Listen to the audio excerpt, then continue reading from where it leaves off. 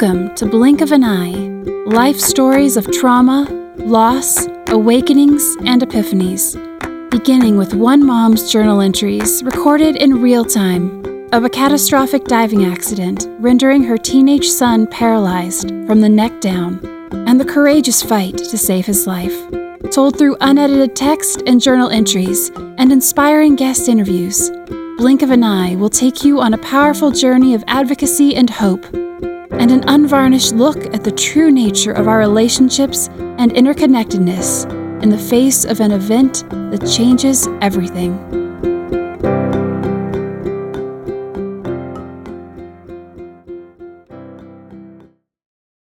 Life can change in the blink of an eye. Hello, dear ones. Having some understanding about trauma and its impact is a good start for navigating our own traumas, right? Yes, I hope you will be better prepared for whatever comes your way with greater awareness and some practical approaches you might take into consideration. One of those approaches is how you navigate time. And in this episode, the timing of a discharge from a hospital rehab setting. We know that all the trauma healing learning in the world cannot change the fact of a catastrophic injury or death or monumental loss or debilitating disease or overwhelming life change. We do know that an understanding of what trauma is and how it impacts us can help us look back, when it's safe, to unpack and digest in small pieces what we were not able to digest so long ago. We are also learning that an understanding of trauma at the time we are faced with the trauma cannot stop what our bodies are designed to do to protect us when we go into overwhelm. But the awareness we can have that we are in a state of trauma, combined with a compassionate response and support in a variety of ways, can change the unfolding trauma experience. And that is what this episode is about. Welcome to Season 3, Episode 22. The doctor is not the only authority. Timing the rehab hospital discharge for SCI patients. Did you know our podcast sponsor, the 501c3 nonprofit I See That, the Integrative Center for Trauma Healing, Advocacy, and Transformation, is now the Blink of an Eye nonprofit? And they have a launch campaign to go bedside with SCI families in crisis. You can donate at givebutter.com/blinkofaneye. Blink of an Eye nonprofit is servicing spinal cord injury families in the crisis hours and days immediately following injury, when their lives are turned upside down, potentially forever. If you are interested in volunteering or becoming part of the Blink of an Eye cutting-edge relational approaches to trauma healing, medical navigation, and emotional and spiritual support for SCI families in crisis, fill out an information form at www.blinkofaneye.org. Follow Blink of an Eye on Instagram or Facebook at Blink of an Eye Nonprofit. Links to these platforms will be in the show notes.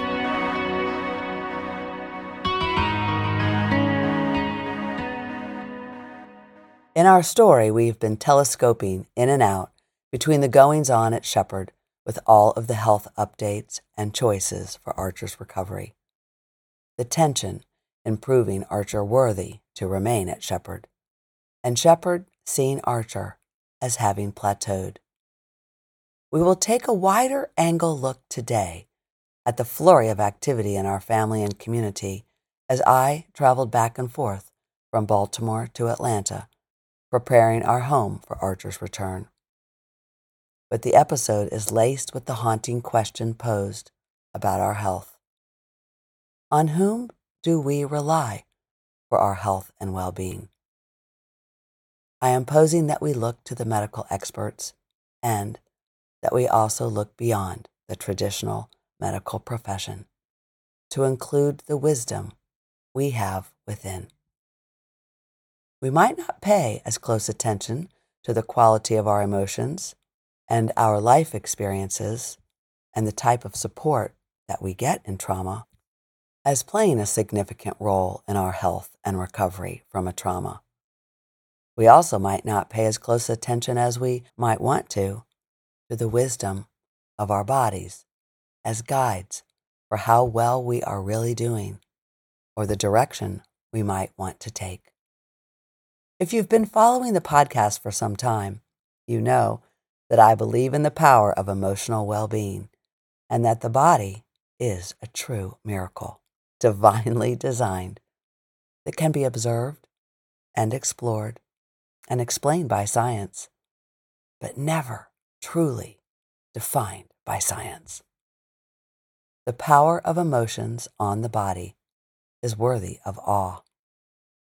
The body's miracles are endless.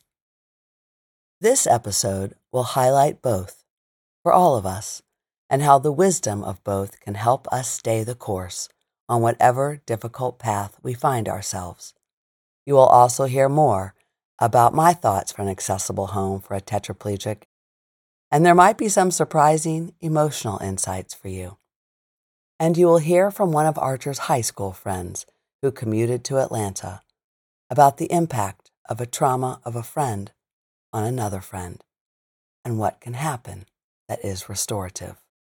And you'll be part of the moment Archer rediscovered what he loved. But before we dive in, I want to welcome those of you who are new to the podcast. Whether you have some connection to SCI or are interested in trauma healing for any reason, welcome. We are so happy you found us. If you find something here that inspires you, please share it with a friend. Follow us on social media and join us on Patreon, where we are sharing more content and resources for trauma healing. If you want to support the podcast, the easiest way to do it that won't cost you a dime is to give us a 5-star review on Apple Podcasts, Spotify, or wherever you are listening. With that said, let us settle in. I will open with a family and friends update, the last of an update that covered a number of days, and as always, unedited and written in real time. Take in a deep breath and slowly exhale, becoming more present wherever you are with the incredible mechanism of your body that breathes you every day. The body that holds the not yet digested pains of our lives, and the body that holds so much wisdom. Here we go.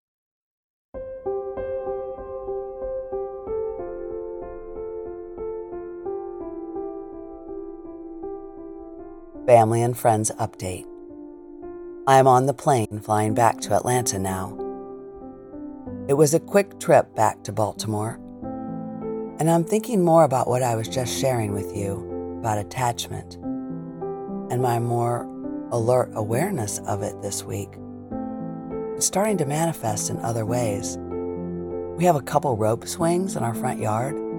One, a wooden ladder rope swing that hangs from the tree by our front door, and the other, a long rope tied to a very high bough in a very tall tree by the street. Well, that one has a single wooden bar, like a toggle, at the bottom for sitting, and it has knots at various intervals for climbing. Countless children have swung on that rope over the years, big and little, and continue to as they pass our house headed to 8 schools within walking distance of our home, or headed to the small neighborhood grocery store, or the library just 2 blocks away, alone or with their parents or their babysitters or in groups. Well, yesterday, 2 bigger boys whom I didn't recognize were out playing on it and climbing up high and getting a bit boisterous, one yanking the rope to try to make the other fall down as I watched them from the bay window. I felt the urge to go out and say, "Boys, that's enough now," But as I watched them, they were really having fun. But I felt the sting of I remember when Archer would climb up to the highest part of our trees. I mean, really high up. He was the biggest climber in our family. It was a stab of, please, Lord, let Archer be on that swing again. Please let him climb. But then a different message in my head about the two boys. I don't know. They could fall and get hurt. I gotta stop them. I paused and tried to settle myself. I watched some more, and they were just having fun.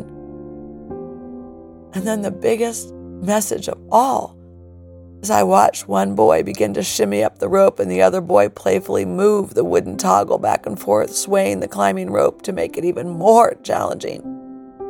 It's not precarious. It's not particularly dangerous in that moment. They were just having fun. But it could get dangerous. I mean, I had this urge, go out and say something to them. I mean, something terrible could happen. Terrible things happen in split instances. What if the one boy dashed the rope into the tree, slamming the climber into the tree? What if the climber climbed off and hit a car? What if he just fell off, laughing, but landed on his head on the sidewalk? I was tracking how easy it was for my mind to race into these scenarios. And there it was, a new attachment, like an emotional attachment to hypervigilance. I mean, I've had these flashes of danger before. Certainly, what mom hasn't? A familiar awareness we know well as moms in action to protect our toddlers from sharp corners on furniture, and our preschoolers from curbs and the traffic, and our teenagers from decisions that are damaging to their psyches and their souls. My attempts to manage that awareness of danger have often been softened by a certain freedom I've given into, believing in my children's ability to navigate, and cognitively assuring myself, we'll find new learnings if we fail. Let's just hope and pray they're not too damaging or costly. And then emotionally comforting myself that their guardian angels would protect them.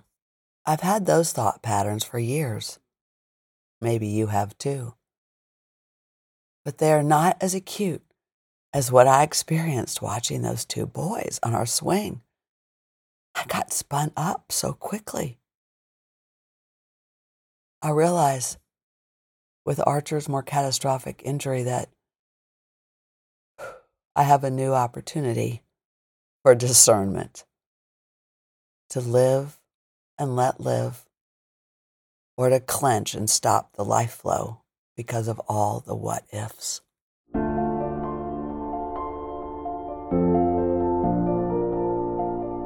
So many things can happen and cause potential tragedy in the blink of an eye. And not even doing anything stupid, just living, like those two boys on our front swing, like Archer taking a refreshing dip in the ocean. Reactions to what life brings us. Discernment. It's tricky. I don't want to be attached to the fear of what if. My Lord, it'll make me crazy. I don't want my mothering of my other children and my someday grandmothering to be clamped by the what ifs because of our trauma experience with Archer. I don't. I want us all to live. I want to support the life force that provides the kind of groundedness where Archer and the rest of us on this journey can meet the world confident and open, mindful and alert, and not held back. I'm aware that this experience of Archer will either transform us or it will eat us alive. In just about every respect. I want to be transformed. What will that change look like? It will certainly be inspired by you. Thank you for staying close to us.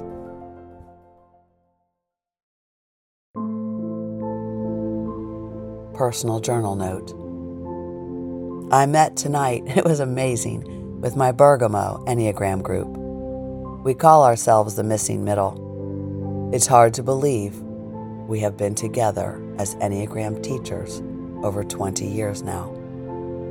I've missed many of our monthly sessions. Terry reached out to me and invited me on. I hadn't even thought about the meetings, other than the many here at Shepherd for the rehab and Archer schooling and Baltimore mediation and Dutch's schooling. But I went. I called in. Oh, but it felt so good to be with my fellow teachers. I fell apart. I thanked them for the beautiful basket of stuff they sent to the hospital. But then, I just fell apart. I knew they were deeply listening to me. Terry suggested something entirely new to me, that I might benefit from talking with someone trained in healing trauma through the body. I think I will. That is new to me. I thought we were the ones with our self-awareness and our body working to do this on our own and in community with each other.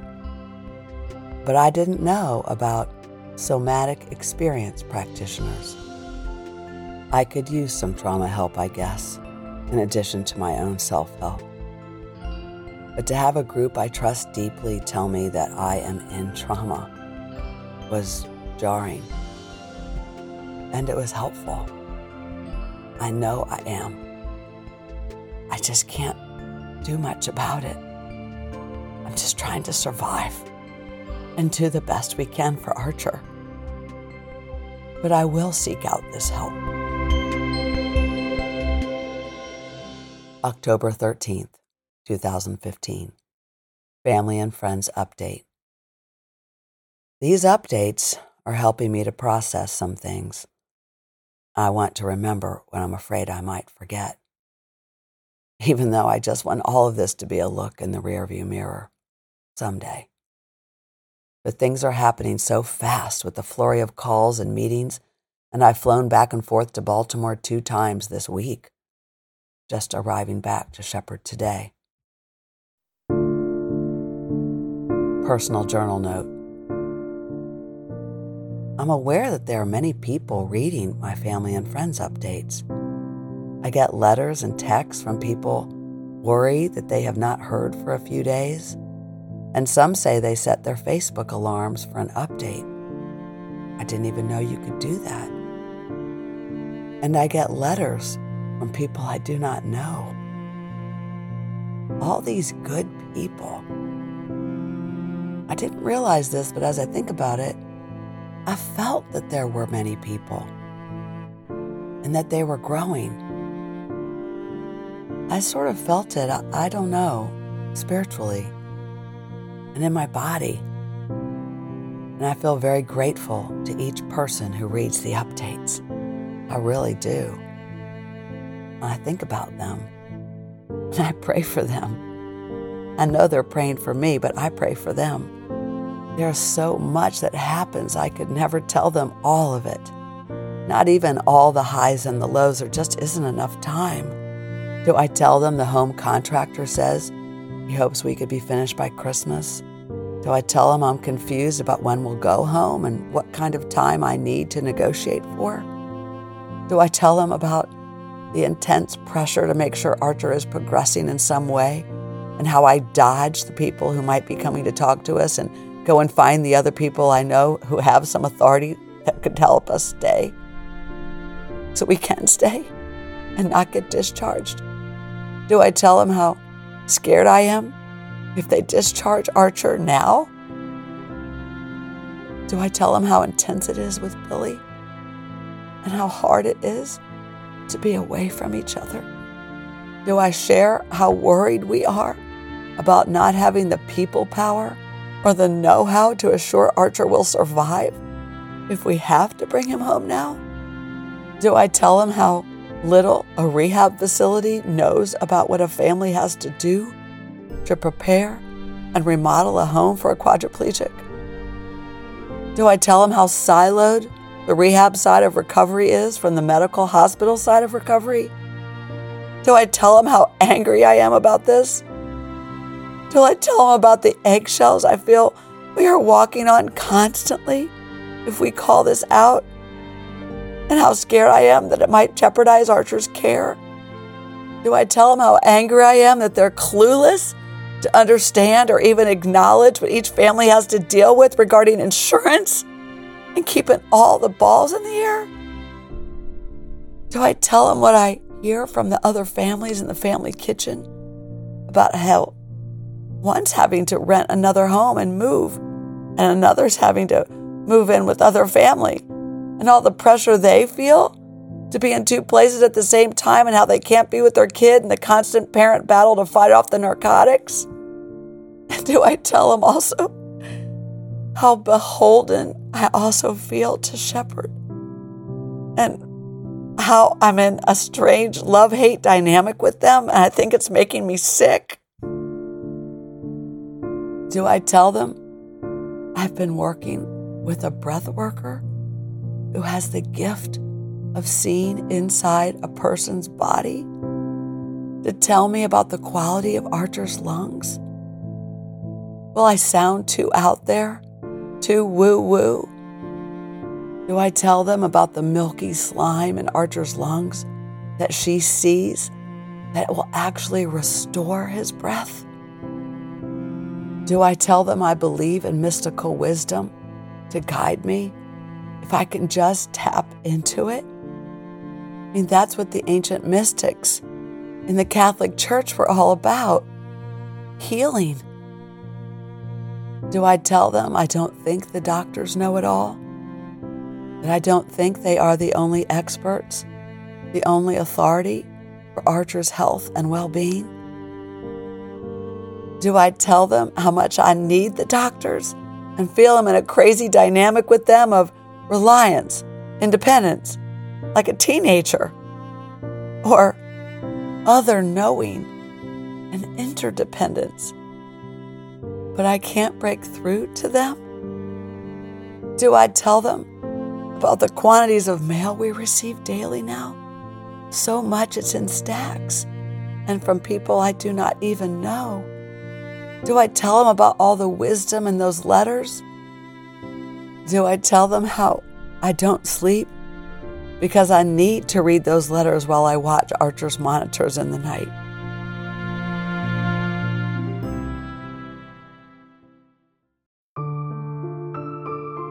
Personal journal note. Mail is so comforting to me that people take the time to write and send us their thoughts. I cannot get to it all, though. I thought I could, but I cannot. I've given up on keeping a log of each person's name. Annabelle Stone came to visit me from Richmond, Virginia, coming up from Texas, and she volunteered to do the logs for me, but it was too much for her, too. It bothers me that I'll never be able to repay those hope lifters for their written kindness, or that I will not even be able to say thank you, because some people write and do not even give me their return address. It's occurred to me, though, that in and of itself is a sort of kindness, you know? It's like they removed my thanking them from my to-do list, and they write anyway. They're very generous. I'm so grateful. Each letter and card is very precious to me.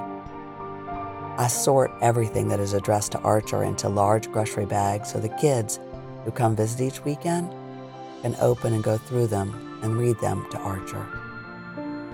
I wonder what so many of those letters and cards say, but Archer needs some privacy too, so I don't read them. I've always tried to give my kids some privacy. I'm not sure how to give that to Archer now, except to have his friends read the mail to him. It still takes my breath away how Archer is so completely dependent on us for everything, for his arms and hands. He doesn't even have a voice to call a friend or to call us if he needs help. We have to anticipate what he needs. It's tricky. We'll figure it out in time. But I'm afraid to leave his side or leave him without someone by his side. Oh, thank the Lord for the Atlanta Angels. Maybe this will all pass soon. I keep praying for that this might all go away when we experience a miracle. Until then, it's all very real, and these practical issues have to be met and dealt with. Please give me the courage and wisdom, Lord.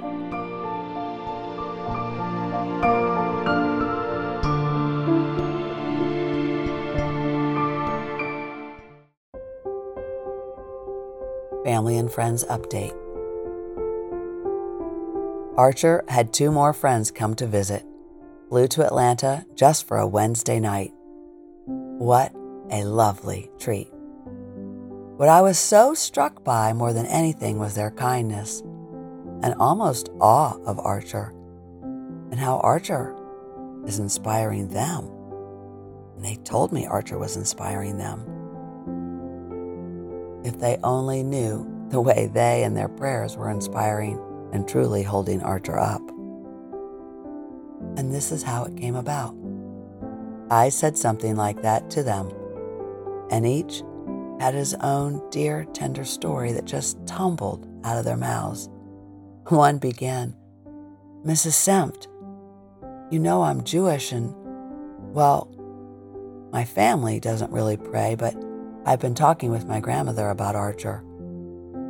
And now she and I, together, pray for him. It's nice. Isn't that the dearest?"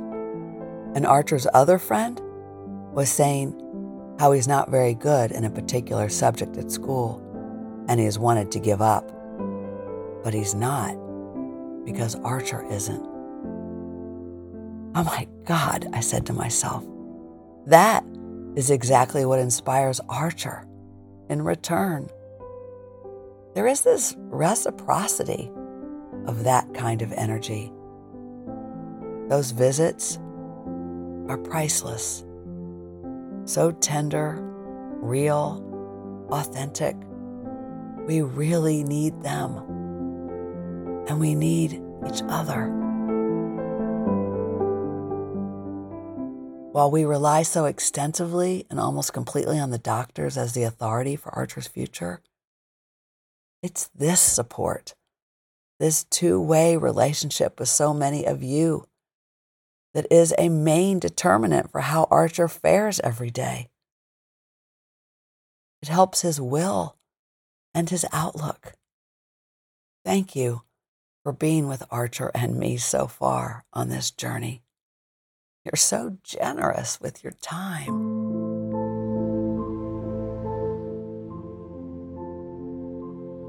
Personal journal note.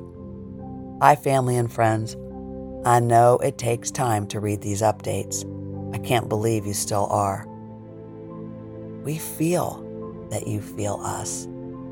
And that's how I felt today, and I wanted you to know that. And we feel you. I think our feeling each other at a deep level is creating an energy field for Archer's healing. I do. I believe that how we feel each other is at the heart of how we're all doing. So hard to be here. And because of the time you have taken, your generous time to care about us, we're doing okay. Not completely, but enough. Enough for now, enough for today. I never imagined how much what happened to Archer would impact you, too. I guess we impact each other, but I never imagined that. It does loosen a little of the constriction I feel about Archer's future, and that I feel about our family's future. Thank you. Have you ever considered that sharing your vulnerability with those who care about you can be so impactful for them? Whether just by listening or by sharing our presence with someone in conflict or crisis, we can truly see each other and feel each other in a deep, intimate sort of way. Have you ever had that experience of feeling truly seen? We spend so much of our lives feeling disconnected from our essence and not recognizing who we really are. A real human connection can restore us, like holding up a mirror to allow us to reclaim ourselves and our goodness.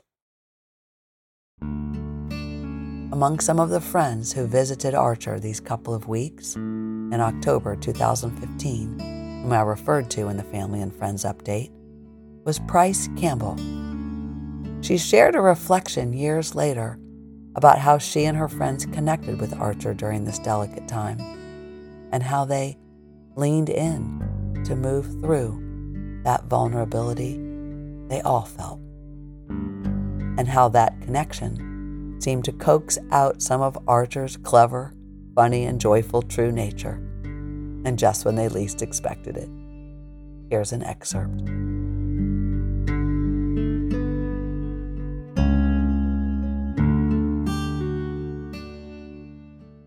I remember feeling very much like, I don't know what he needs. I don't know if he needs as little from me as possible, if he needs company, if he needs a ton of support, if he needs, us to just fill silence. But I was extremely nervous because if anything, I just wanted to help and not harm. And I just didn't know what mental state he was in at that point, and I didn't know exactly how I was going to do that. So there was a lot of anticipation going into it. I remember that in spades. I remember you leaving and kind of saying that, you were going to take the time to take care of some things. And I remember kind of breathing and saying, oh, okay, good, we're helping. Because really I was terrified that we were going to somehow make it worse. Maybe I don't know if Riley and Jeffers were thinking that, but I just, I wanted to make sure us coming there was for him and not for us. Totally. And for you and not for us. And so just initially when I saw that you were able to go do some things because we were there, I felt immediately better just from step one. She can go do some things. Okay, we're helping, for starters. And then, it's so amazing to hear you now say that just us being there was a big help, because I don't think we just didn't know really what to do. We didn't know if he wanted, our attention on the trauma that he'd gone through, if he wanted acknowledgement of it, or does he want to shove it into the corner of the room and talk about anything else, please? And it was hard, and I think he felt awkward, and we felt a little intimidated, just, not sure how to act. But I think it must have been our first day, possibly our second day, but we took that trip to the zoo. And I remember we were kind of walking behind him, and he was in the power chair, and somebody carrying the oxygen tank. Yeah. And we were like, God, he must hate this. You think he seems like we weren't really sure what to think. We weren't saying much. And then something switched, and he started accelerating and merging and accelerating and doing zigzags in and out of all of the other kids in the group. And we were suddenly sprinting to keep up with him. And we were dying, and we were laughing, and we were like, so Archer to surprise you and make you laugh. Totally. Just when you think a person can't possibly be deeper within themselves to almost be unrecognizable, there he was. We were all so happy, and we were just laughing with him and at the situation, and things felt much better after that, after we could just see him for a minute, you know.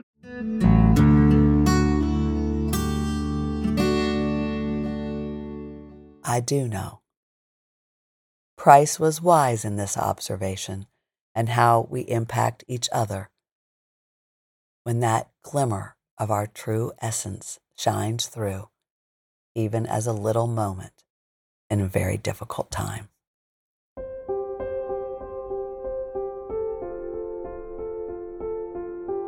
Family and Friends Update. I've been thinking about generosity. I'm so overflowing with all your kindnesses. I pray for you in gratitude. I love to say the rosary. I say one for our prayer warriors and angels and Archer's army. Your prayers, your cards and letters, your stories, which are our favorite and so inspiring, to all that you are doing to help us with food and personal items and our pets and our house and our yard and our business and our lives and the planning and the logistics and the changes. It's just so beautiful, the love. I was home yesterday and an angel came by while I was changing the 4 recessed light bulbs that were burned out. I've really not been in my home for any length of time. Since mid-July.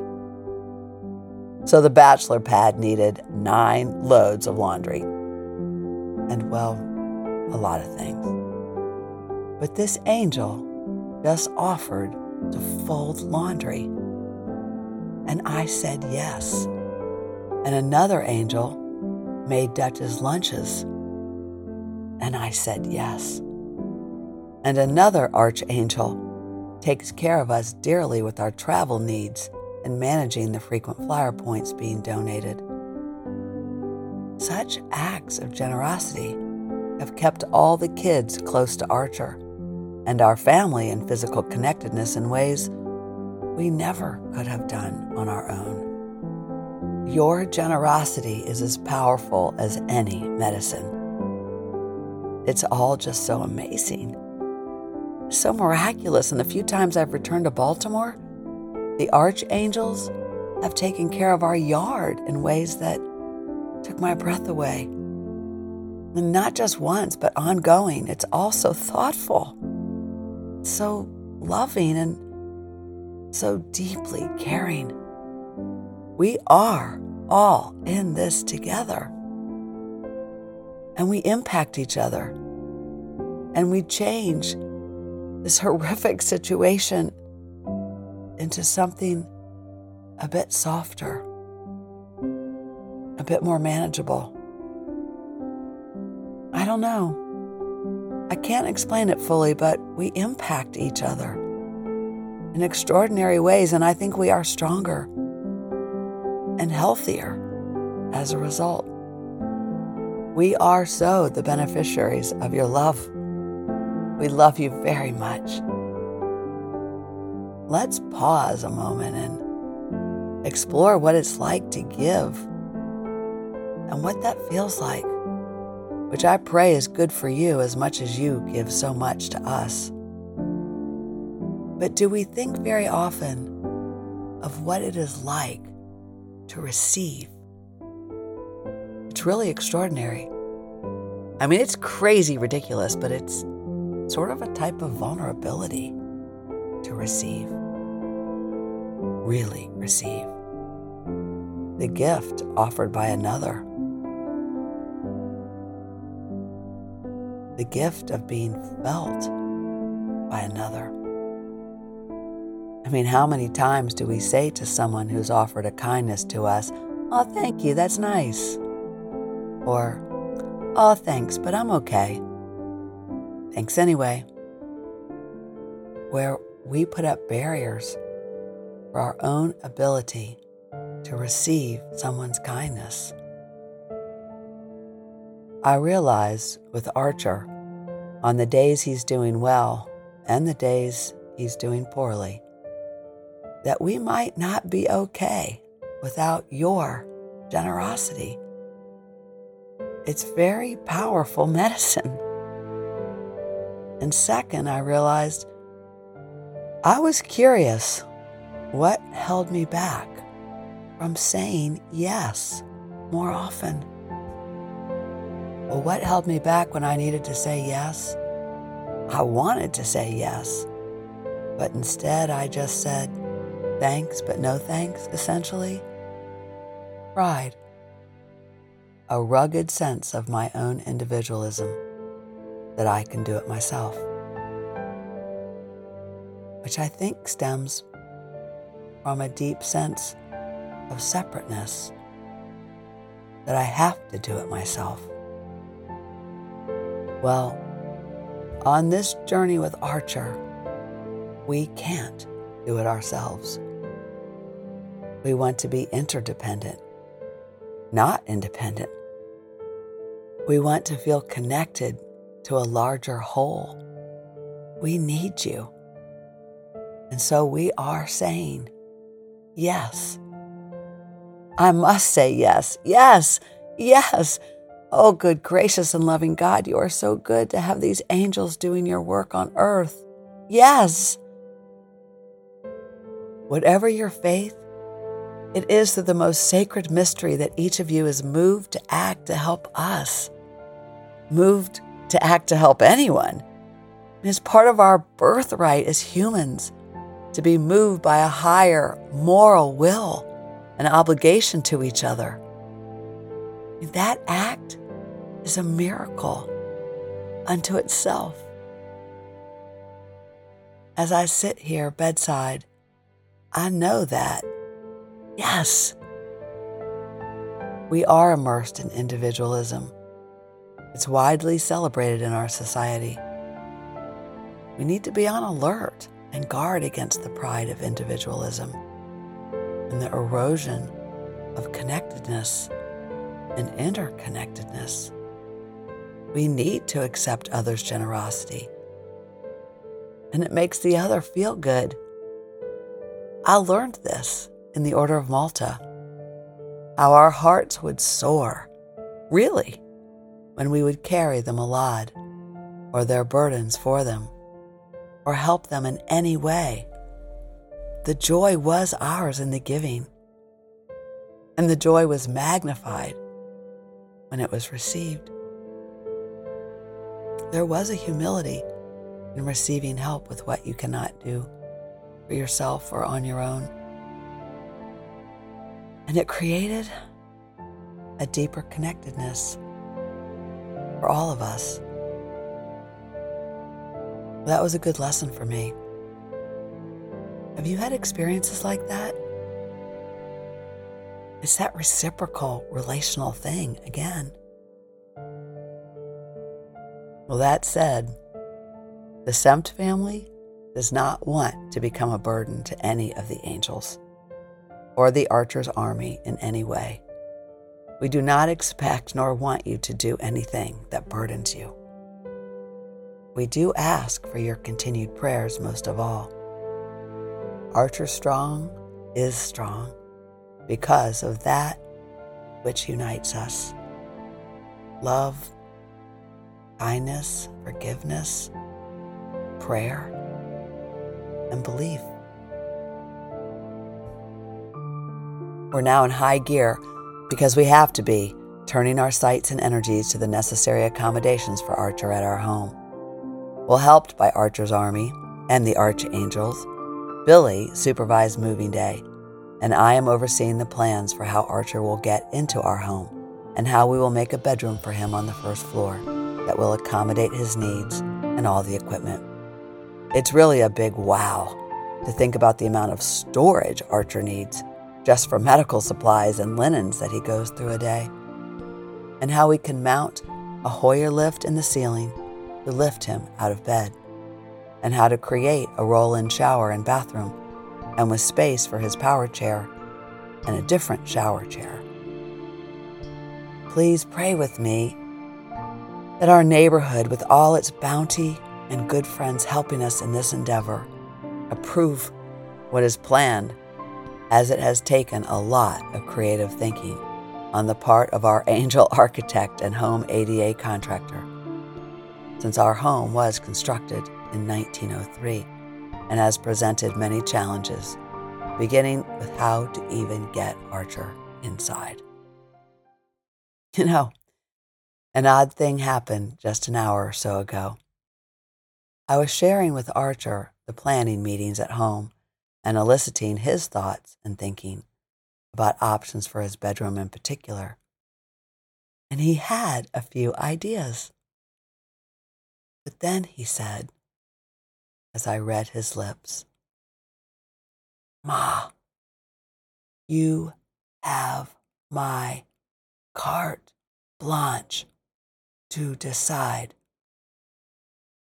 All I need is this bed. And if we can afford it, a Hoyer lift. And it'd be nice to get into the kitchen. You don't have to change too much, though." I got this really weird feeling like, right, Archer, we don't have to change much because we're going to have a creative miracle. And I really felt it. I just looked at him with the way he said it, like he was passing through. And I said, "Archer, you mean like because there will be a creative miracle?" And he shrugged and said, "Maybe." Now, my active mind could find hope in about anything, so I don't want to get too crazed about it, but I was so struck. He said he liked the den feel of our den and wanted it like that for his room. He said he was fine with any room. The only thing necessary for a room to be a bedroom was a bed. I smiled. Comments like that are very Archerish. He meant it too. He then told me very matter-of-factly, "If you can, I just want a good bed, a separate thermostat system, and a way to the kitchen." He really lit up when I shared Billy's idea to convert the garage as a place to hang out and do art. Oh, he liked that very much.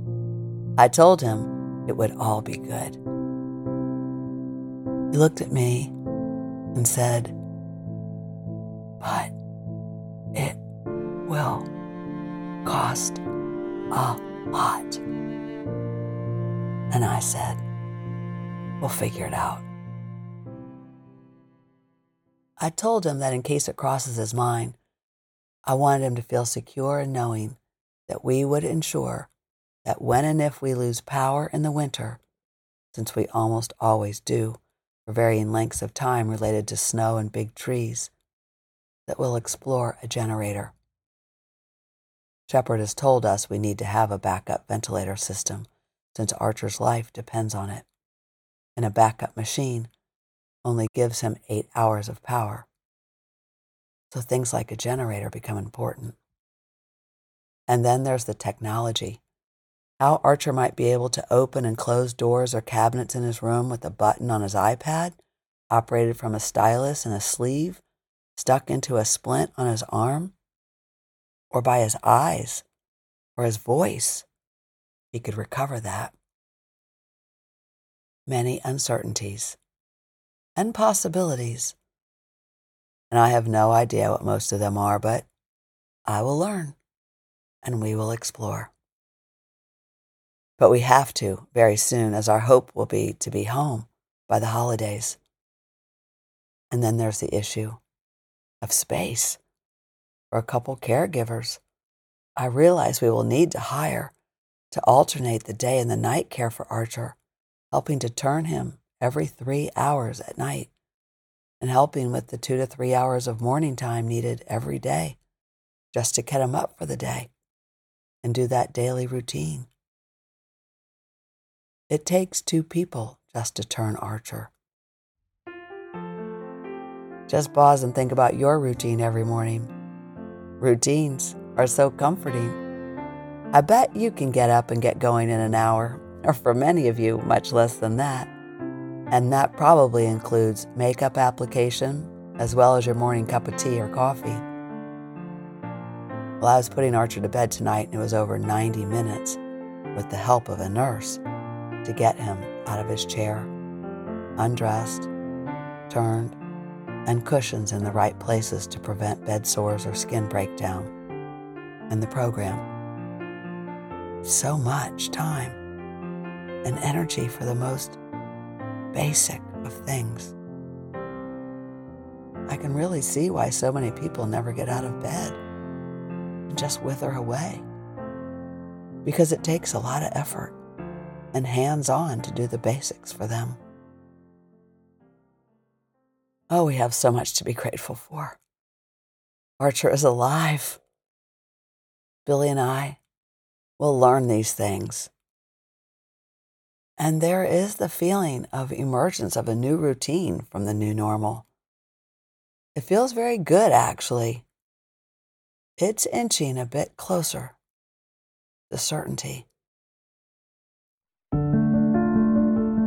Personal journal note. I should have added this to the update, but I'm not sure how much of our plans need to be kept on the down low so we can move quickly. I'm so in awe of the care and interest my neighbor and friend, Janet Marie Smith, is taking with our home renovations. She is such a gifted architect, and she's not even in Baltimore that often, as her job takes her elsewhere for long stretches of time. She's in LA working on the Dodger Stadium, but she lined up a meeting with a contractor for me. I totally trust her. I'll fly back again to Baltimore to meet with him to do the measurements and drawings for the renovations. Feels like a new movement. Archer, we will do this.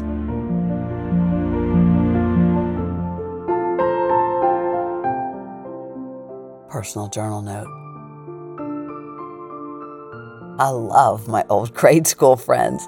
Noreen Kane is sending me different tea tinctures, like Cistus incanis for Archer, and helping me understand bed sores and how to prevent them with a special mattress that emits a low vibration. Oh, my eyes are being opened to integrative health in new ways. Some of the most potent complementary health are your prayers. I know my high school friends are saying them as they stay in touch on a Prayers for Archer Facebook page. Julie Sullivan started it. I think it's responsible for the thousands of pieces of mail I'm getting because I think the updates are getting forwarded. And the many families in Baltimore at McDonough School and Gilman School and Friend School and all the schools with coaches who have coached our kids. Their packages of signed lacrosse jerseys and footballs and photos decorate our room. And the daily texted pictures from my college Theta sorority sisters brighten every morning for me. And my neighbor and doctor friend, Harry Johnson, has connected me to another mom of a quadriplegic to give me some ideas for the renovations. Cheryl Hazel, she sent me a picture of her daughter's handicapped bathroom. It's really big. I guess it has to be for a quadriplegic. It's so helpful to see. It's amazing to me, the friends from every chapter of my life I'm hearing from, and I'm learning from, and I'm lifted by. I need them. I don't know what I would do without all of them. There's so much to tell you. It's going to be fast and furious. Here we go.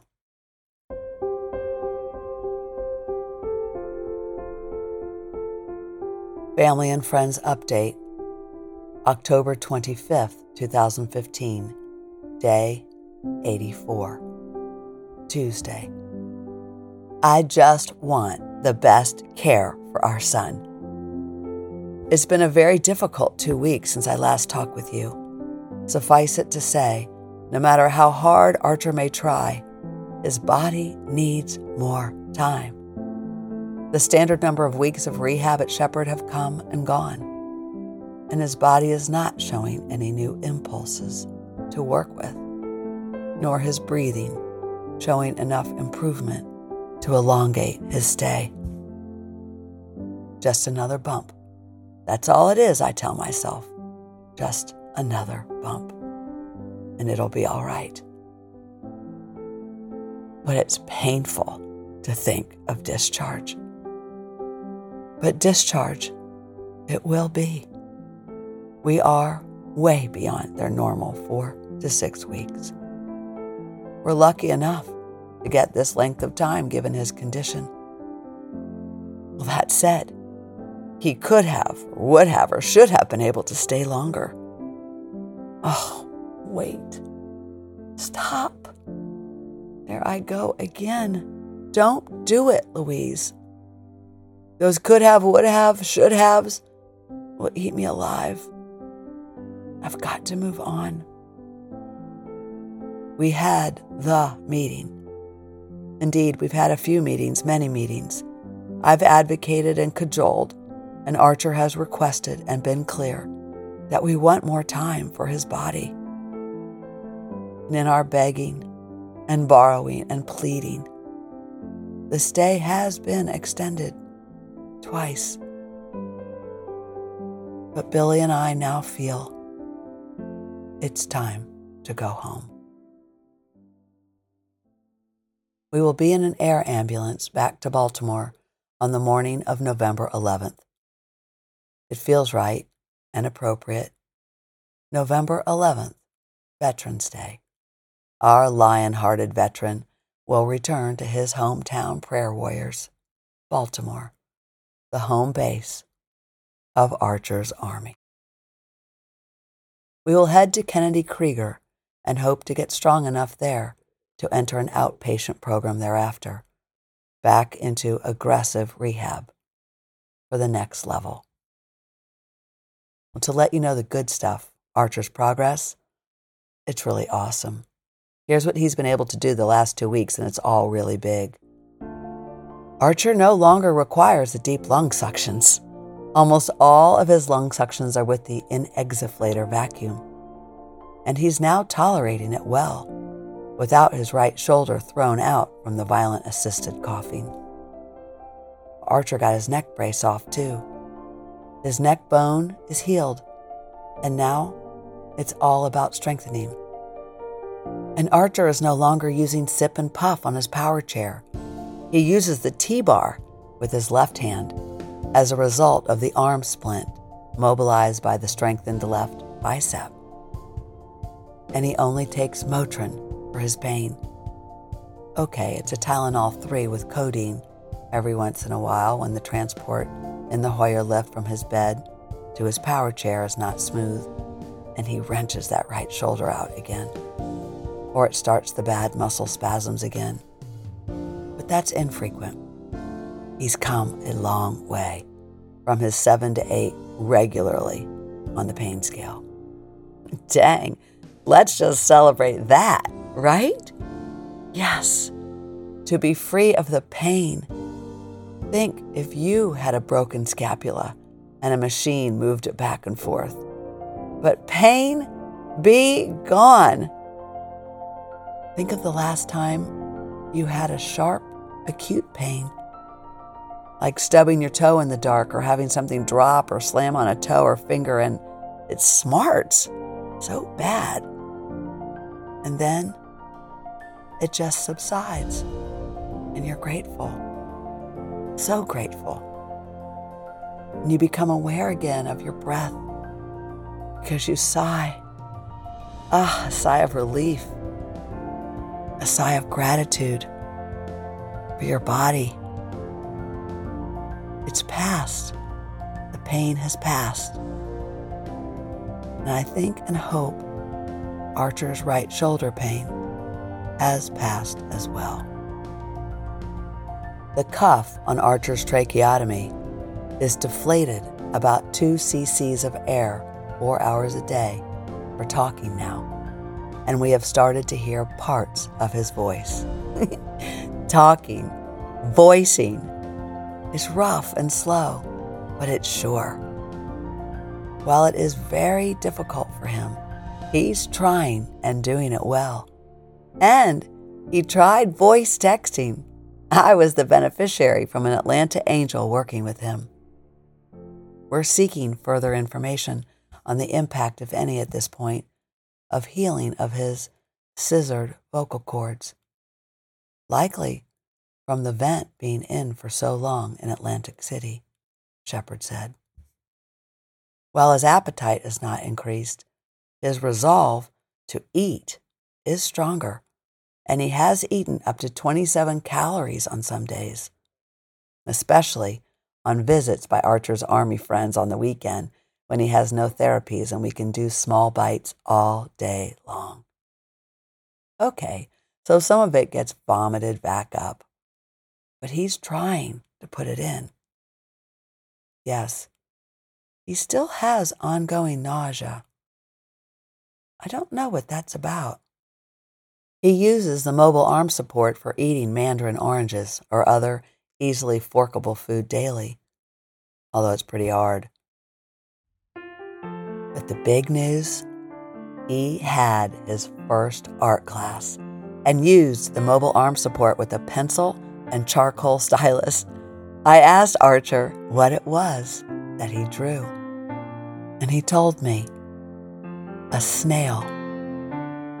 And the other drawing, he said, a landscape. A landscape, eh? Okay. So tell me what's there. And he said, mountains, birds, and haystacks on the hill. Oh, yes. I see them now. I'm attaching them for you to see. It's a far cry from his pencil portraits, attached as well. It's hard to tell if it was satisfying to him or not. He didn't want to do it again, so I worry that he was disappointed or something maybe stronger like disgust or hopelessness that made him down. We'll have to work on that. Please, pray for acceptance of what is presented today while we hold out the hope for tomorrow. Hope, she is our friend. Archer did say he'd like to have more help with art and technology, so that is good. We will welcome help in that area, especially as we hope to raise the funds to build out an art studio for him, if he finds joy in being an artist again. We're planning to cut the feeding tube in the next week. That's pretty huge too. One less implant in his body. And we hope to have a GI evaluation of the innervation of the pyloric muscle before we cut it and have it removed. So we will clamp it rather than remove it until we are sure he can hold down food, or enough food, despite that nausea, so that he doesn't lose too much more weight. And he will have surgery this week for a suprapubic catheter. It's another invasion, another scar of so many on his body, and another device implanted, but a move towards greater independence, hopefully someday. Isn't this all amazing? It is. It is. And for those who see Archer now compared to even 2 weeks ago, the progress is dramatic. So why is this not enough to go to the next level here at Shepard when it's neither an insurance issue nor a desire issue? I asked that many times myself. But in a nutshell, Archer's right diaphragm is not innervated. And for that matter, his entire right side is not innervated. His left diaphragm is doing all the work for his breathing, still aided by a ventilator. But it, too, does not have enough innervation to move his lungs up and down, to breathe on his own, they say. And Shepherd is about aggressive physical rehab, the kind of rehab we have benefited from, no doubt. But a patient needs to be weaned off a vent, something they specialize in, and have the current level of injury improve with new impulses or sensations coming online in order to go to the next level. But the next level for some, like Archer, may have been another week or more in inpatient, or more typically, in about 52% of their patients, directly into their day program. I was surprised when Archer's lead doctor said that no one stays in inpatient rehab past 6 weeks. We were definitely under an impression we'd be here 12 weeks. Our druthers had been to get home before the holidays. But 4 to 6 weeks would leave Archer in a pretty bad way, since he's still, because of that one day of bed sore beginning 3 weeks and 3 days ago I told you about, he's still having to be rotated 3 hours into bed, 2 hours into a chair, 15-minute wait shifts, and again, all day long, which has also interfered with therapies that would normally be in the gym. Not to mention the ongoing time to be suctioned and inexiflated.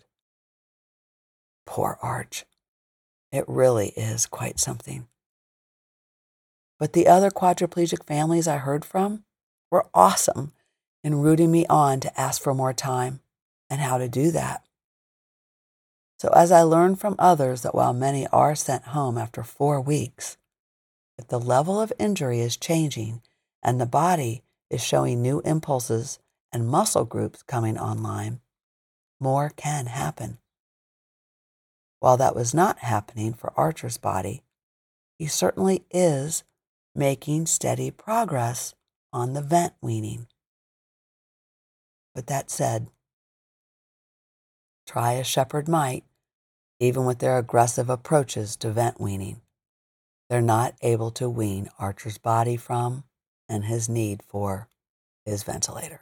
And try as Archer might, he cannot consistently blow more than 300 of vital capacity. He needs 1,000. And those stubborn mucus plugs continue. As they say, Archer has met the goals for his level of injury, and there are no new goals to set. Archer has, in their words, plateaued. Yep, plateaued. That's what they said. I hate that word. It's crushing to me. It's certainly disappointing for all. Even as we put the full hard court press boot camp on the past 2 weeks, and I mean it, it has been rough all around the board. It's not enough. Despite other dramatic progress points, Archer's lungs remain in regular need, again, of suctioning. And his progress points are consistent with his level of injury, what they would hope and expect. So it's good in one respect, but sad in another. He's exhausted. And I think it fair to say he's scared. Scared of the prospect of coming home still on the vent. And if anything goes wrong, he can't breathe, that's a biggie. It really is. And it has to do with our family's training and growing knowledge and familiarity with the machines and the devices and how to use them. and having a medical care team of new people at home and friends and time who know this, and having a separate electrical system in Archer's living quarters. We're having to remodel at home to regulate the cold room temperature and the constant need for electricity for his vent. Having to install a backup gas generator to hedge against and be prepared for any power outage of any variety of electrical shutdown this winter. And having someone 24/7 available and very near to assist him when in need of suctioning and inexaflation, saline squirts into his tracheotomy and bicarbonate treatments, and vest shakeups. There's a lot, legitimately, for Archer to have anxiety about. He is truly at the mercy of us and his caregivers. So it seems that this situation will either create a neurotic, embittered, frightened young man, or it will be an opportunity for deep trust on Archer's part and serious commitment of us and others to his well-being. I choose and pray for the latter course for all of us, and that is what we have been double dog doing the last week. Once we figured it out, got more time, and what Billy and I will be doing the next couple weeks in high definition. Please, say a prayer for us that we are doing the right thing, that Shepherd is doing the right thing, and that Archer will be okay once we leave Shepherd, headed for home, with a stop at Kennedy Krieger Institute, who will care for his respiratory, perhaps in a way Shepherd was not able, and that Archer is confident of his caregivers, both familiar and unfamiliar. Oh, to have confidence in those who care for us, those on whom we rely. Think about it.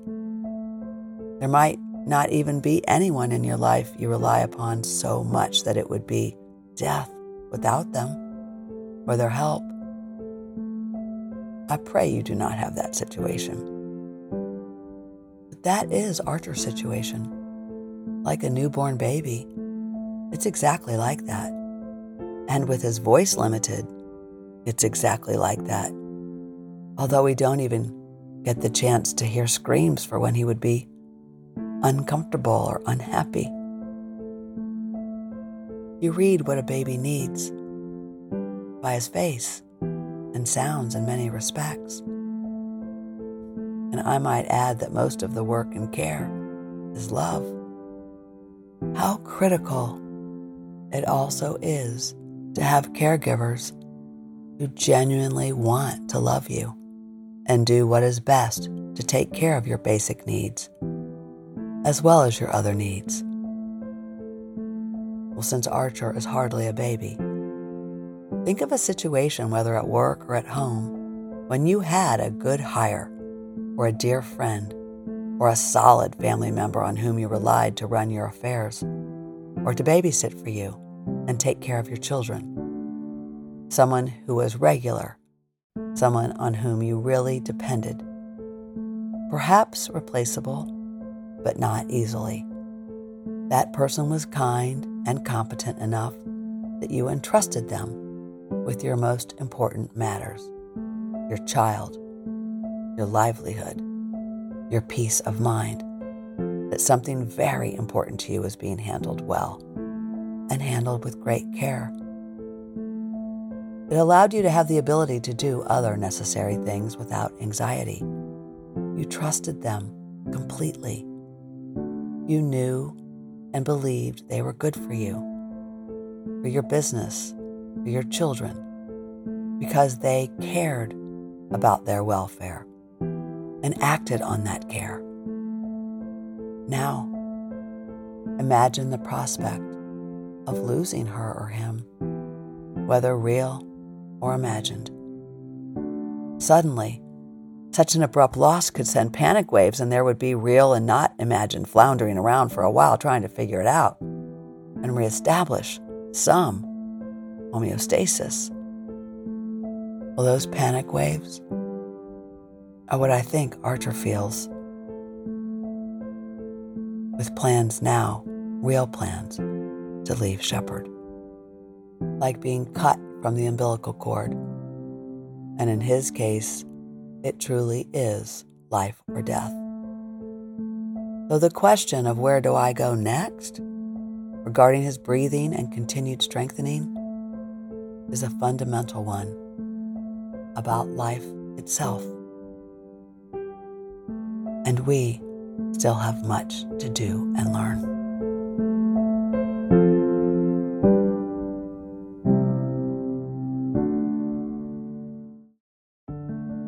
Personal journal note. It's been rough, and I'm also noticing the impact all the support that surrounds us on the walls of Archer's room has on me. I wonder if it has the same impact on Archer. I know Archer is so scared. We are too, as so much is unknown, and Shepard is out of options. I also look at this room, and I feel Archer is so loved. And that is helping me to listen better to the medical team and to learn faster and not be as reactive as I have felt for a few weeks now. When they first said we were being discharged. When I first heard that word discharge almost 4 weeks ago, it didn't feel right.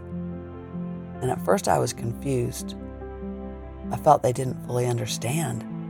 We couldn't be discharged. Then I felt they were not for Archer. I felt they were against him, and that made me mad. I was really mad. It felt premature. It felt reckless. It felt like they were pulling the rug out. A total cop-out. I was also aware of how reactive I was, even though I couldn't stop those thoughts. And frankly, I didn't want to. I wanted to scream at them.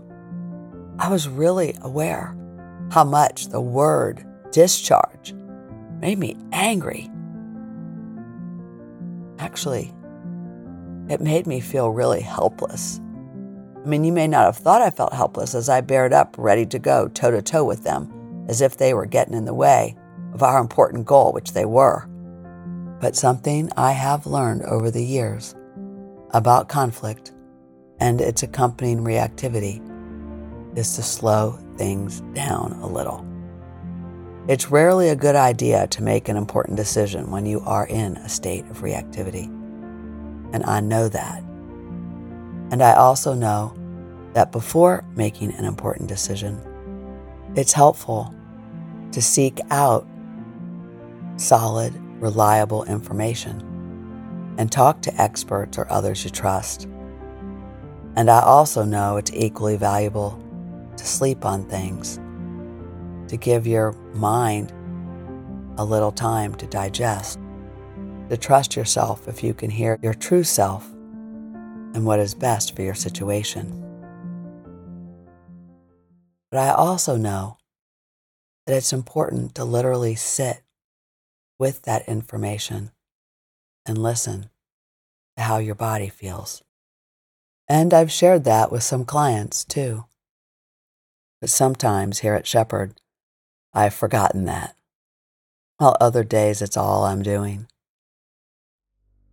When I do remember that the body is really full of wisdom, I sit quietly at night. And I was sitting in the glow of Archer's monitors as I monitor the monitors all night long. And I realized I had to discern how much I was bargaining for more time so we could complete our home modifications, and how much I was bargaining because Archer's lungs really needed more time to heal so he could then participate in rehab. I determined it was a mixture of both, and that both were in Archer's best interests. I prayed every night asking God to guide me.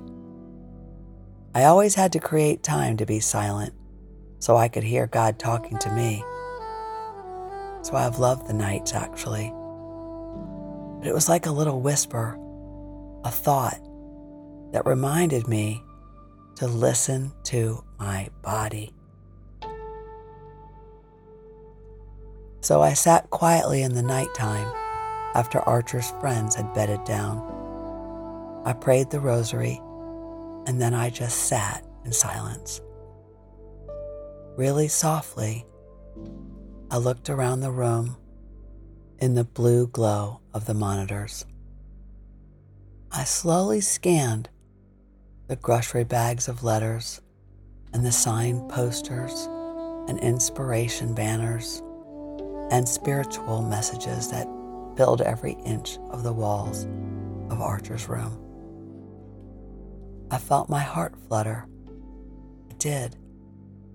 We were not alone. And I closed my eyes and asked God to listen to what my body told me about the word discharge. I scanned my body head to toe, and it literally felt heavy and unsettled around that word. And that was how I got the confirmation that it was not the right time a few weeks ago. This is what gave me the solid ground to continue to negotiate with Shepherd and ask for all the meetings to discuss Archer staying longer. That's what gave us our additional 4 weeks. I have tried to rely on God as the highest authority and on what God has created as authorities too. The intellect for cutting-edge medicine and the body I was born with for wisdom. I know it's all these sources I need. But I have never felt so desperate before around next step decision making because these stakes are so high. But a couple nights ago, I checked in with God and my body again about that word discharge. And it felt different. It did. My chest and my gut felt a little more settled. Nowhere near the clench and the grip I'd felt before. I shared this with Billy. We talked a long time. And we decided, as scary as it is, that we will work with Shepherd to leave here. We're ready now. Well, not exactly. But the timing is more responsive to what Archer really needs. I've made many phone calls. The process is underway. And your support and letters and videos and gifts have helped create the ground we needed. And it's created the ground Archer has needed to stay this course. Someday, I want to share checking in with the body with Archer. I want to teach him how to tune into his body. I'm not sure what he will be able to feel. We'll figure these things out as we go.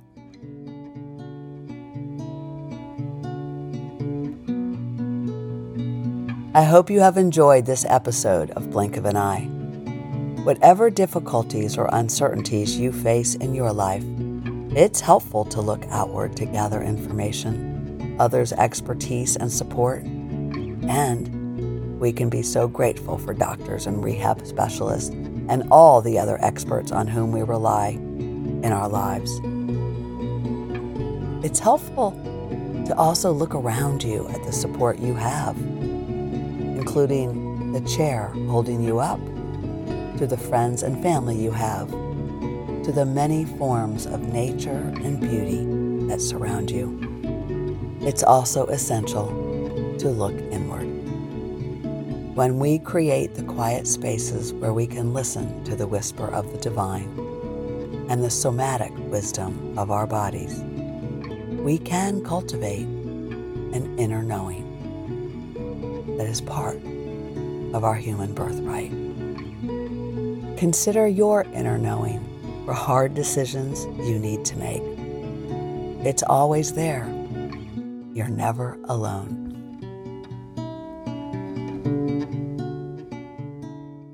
If you want to learn how to tap into that space and bring that inner knowing with you as you navigate a crisis, please join us in the Companion Trauma Healing Learning 22, The Cathedral of the Lungs with Jessica Dibb. This is a really special episode that I know will give us all more ways into our own sense of self and oneness using breath. As always, if you learned something today or had an experience that moved you or brought you insight, please share this episode with a friend. You can subscribe and leave us a 5-star review wherever you listen to podcasts. Your support means the world and allows us to continue sharing this story and these resources. Life can change in the blink of an eye. Life is so precious. Sending love. Hope for everything. Obtain everything. Love heals trauma. Thank you for tuning in to the Blink of an Eye story. Tune in tomorrow for a special back-to-back companion, Blink of an Eye Trauma Healing Learning 22, The Cathedral of the Lungs with Jessica Dibb. Thank you for listening, and thank you for telling your friends about the Blink of an Eye podcast. Together, we are raising the vibration for healing.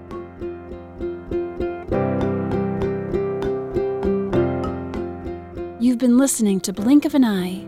We ask that you share this with anyone who may need inspiration, a lift, or who may relate. Never miss an episode. Listen on our website, blinkofaneyepodcast.com, or subscribe on Apple Podcasts, Spotify, or wherever you get your podcasts. This episode is sponsored by Baltimore Mediation. Baltimore Mediation has served clients worldwide by facilitating negotiation breakthroughs, believing in their capacity for meaningful face-to-face dialogue. You can learn more at baltimoremediation.com.